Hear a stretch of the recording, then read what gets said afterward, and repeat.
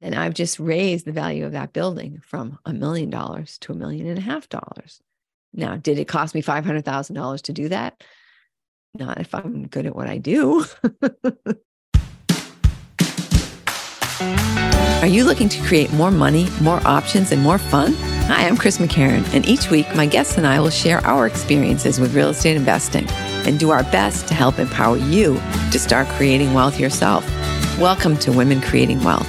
If you're ready to get started, visit womencreatingwealth.net. For now, let's jump into today's episode. Hey, welcome back to Women Creating Wealth. Today I want to talk to you about asset classes. So sometimes when you hear an asset class, you think, oh, stocks, bonds, real estate, gold, silver. In fact, within the real estate umbrella, there are also asset classes, and they're very simple. The names are very simple, A, B, C, D.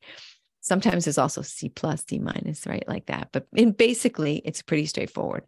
And A, as you may imagine, is the best asset class, the most fantastic property in the best location, completely like new, beautiful, amazing, right? And I'm thinking about downtown Boston, would might be like the Intercontinental Hotel, residences at the Ritz, things like that, where things are new, they're beautiful, the rents are like $10,000 to $20,000 a month. The people who are living in these apartments are making millions of dollars. A lot of, for example, at the Intercontinental, people keep those units and they only use them when they're in town, 1 or 2 weeks a year. The rest of the time, they just sit empty. Maybe the cleaner comes, right? Those are the kind of tenants that like anybody would want, right? It's just a drop in the bucket. The accountant pays the rent. They don't even think about it. They're not even using it. That would be a Class A. Although in some neighborhoods, right, in some areas, Class A might be a much simpler type of apartment, but it's still going to be newer.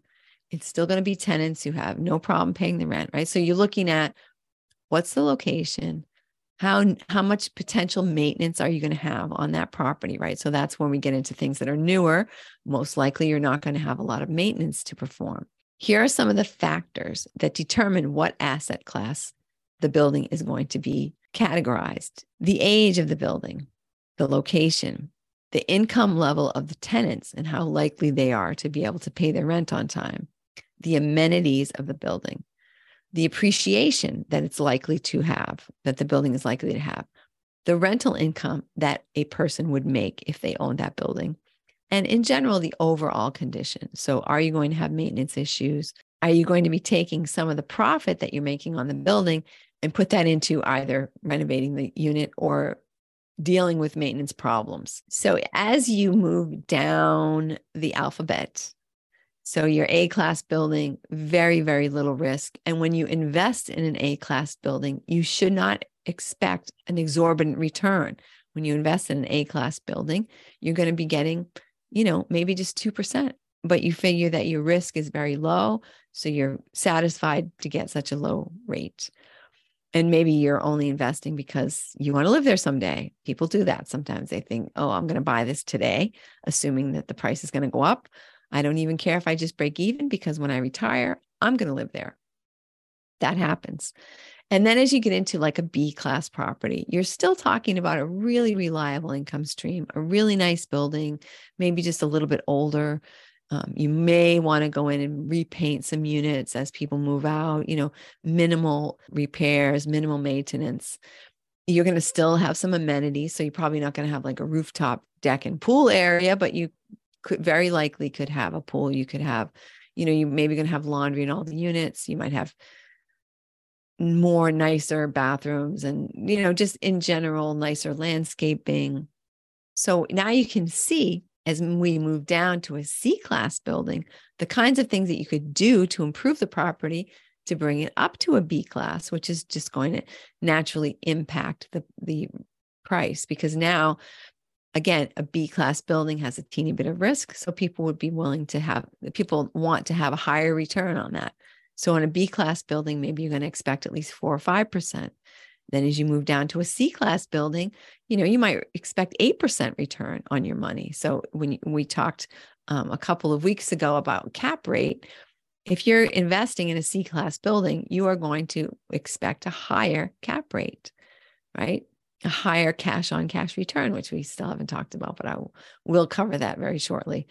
So if you invest in a Class C building and you go in and you improve the landscaping and you raise the rents and you maybe paint the common areas, maybe you add a fitness center or something like that to have more amenities. Maybe you secure a parking lot where it may not have had parking before or something like that. Anything that you can do to raise that C class building up to a B class, you can charge more because people are expecting a lower return. I recently purchased a C class commercial condo. Now, by commercial condo, I mean that it's actually an office building. We consider a property to be a commercial, even if people live there, if it has more than 5 units. So it can be a little bit confusing, but a commercial condo, which in this case means one where commerce actually happens. So it is an office condo. I purchased it. It was definitely a C-class property. It was built in the 80s. It had not been well renovated in the meantime. It had indoor-outdoor carpeting. The exterior of the building was very tired. Parking lot was cracked. The landscaping had been let go. The roof was leaking. Not a very nice building, but incredible potential for improvement. So by doing some simple things, not inexpensive, right? We repaved the parking lot. We put a new roof on. But inside the unit, I tore out the old indoor-outdoor carpeting and put down vinyl planking. I painted all the rooms. I improved the kitchens and baths. And basically that's it. And when I had my property appraised, because I wanted to take out a loan and take out some of the cash that I had put into it. So the amount that I paid for it versus the amount that it was worth, the value had more than doubled in less than a year, just because of the interior modifications that I had made. That's huge. Another very easy way to increase the value of your property is to increase the rents, because you may know, now you know, that for a commercial property, it doesn't matter about comps. There is not a concept of comps.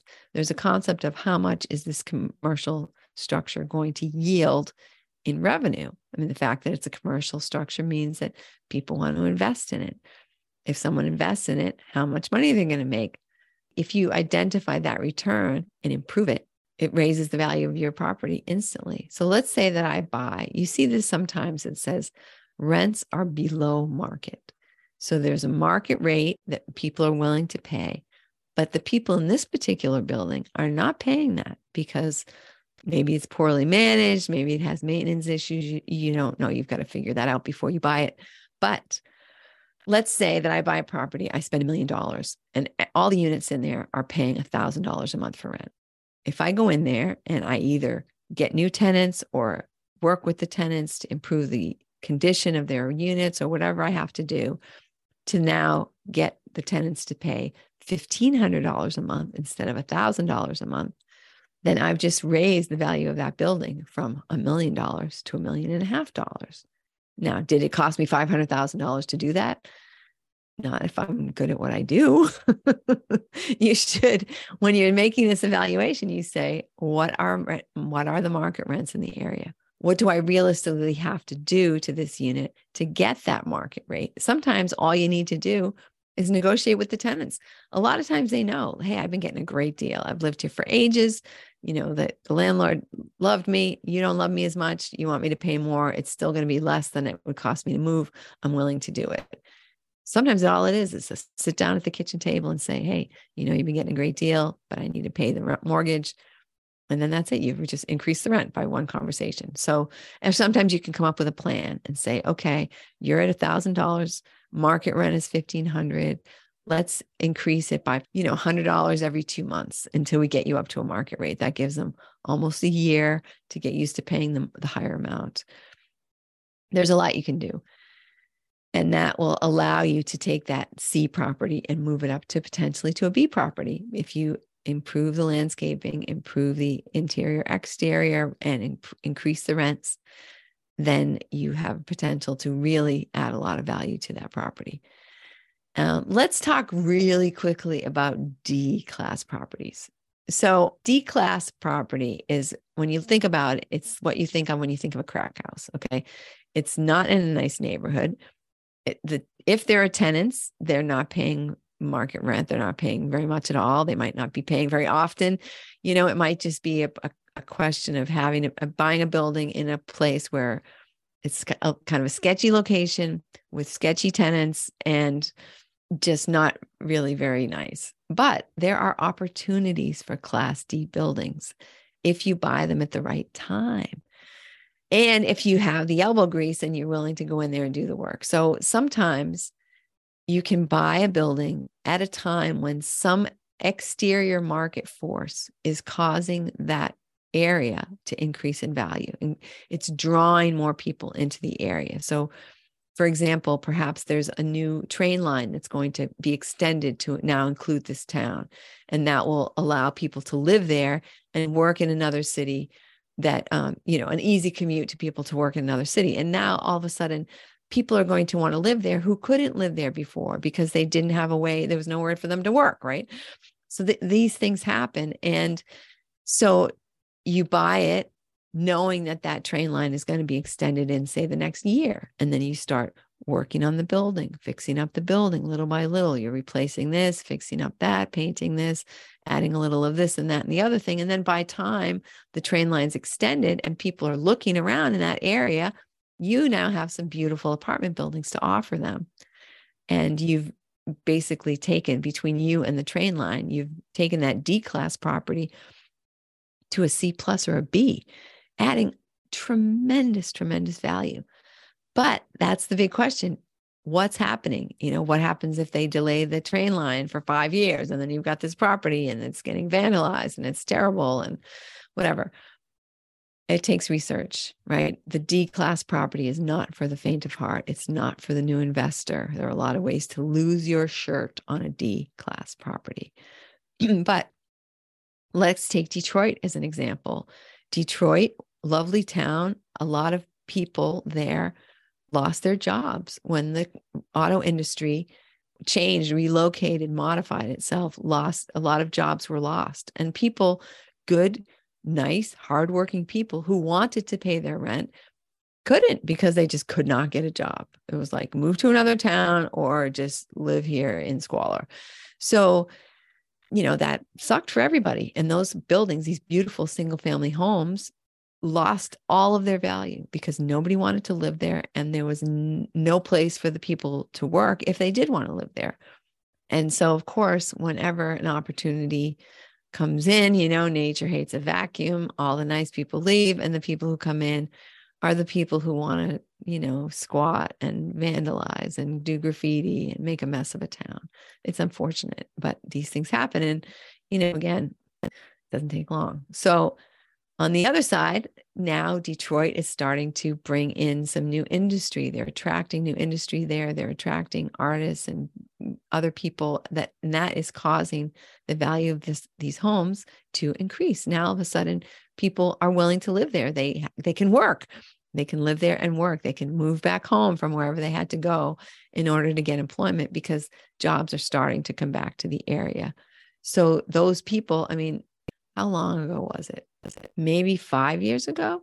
You could buy a single family home in Detroit for like $500. I shit you not. And now, of course, at that point, the roofs weren't being repaired. You were going to have to do some work to bring those up to code, bring them up to a living standard. But if you had that initiative and you could do that, then all of a sudden you can create a beautiful property for yourself or for someone else, either to rent or to purchase. And now that the market's starting to circle around, there's a lot of potential there. But that was 5 years ago.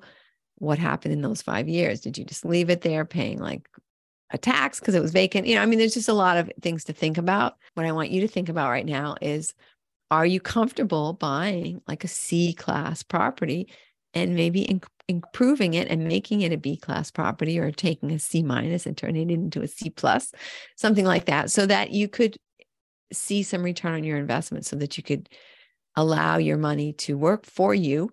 Next week, we're going to talk to Rebecca Moore. Rebecca Moore does syndication. So she's going to show you how, instead of buying your own property and taking it from a C to a B, how you can join a syndication that will do that with you or for you or as a partner with you. So tune in next week. In the meantime, think about who you know who's been thinking about getting involved in real estate investing, who might like to understand the lingo of various asset classes, and forward them this podcast episode. Have a wonderful week. Have a wonderful day. And thanks for joining. Thanks for tuning into this week's episode of Women Creating Wealth. For more info, be sure to check out womencreatingwealth.net. If you're enjoying the podcast, please follow us on your favorite podcast platform and consider sharing the wealth with someone else who might enjoy it. See you next week.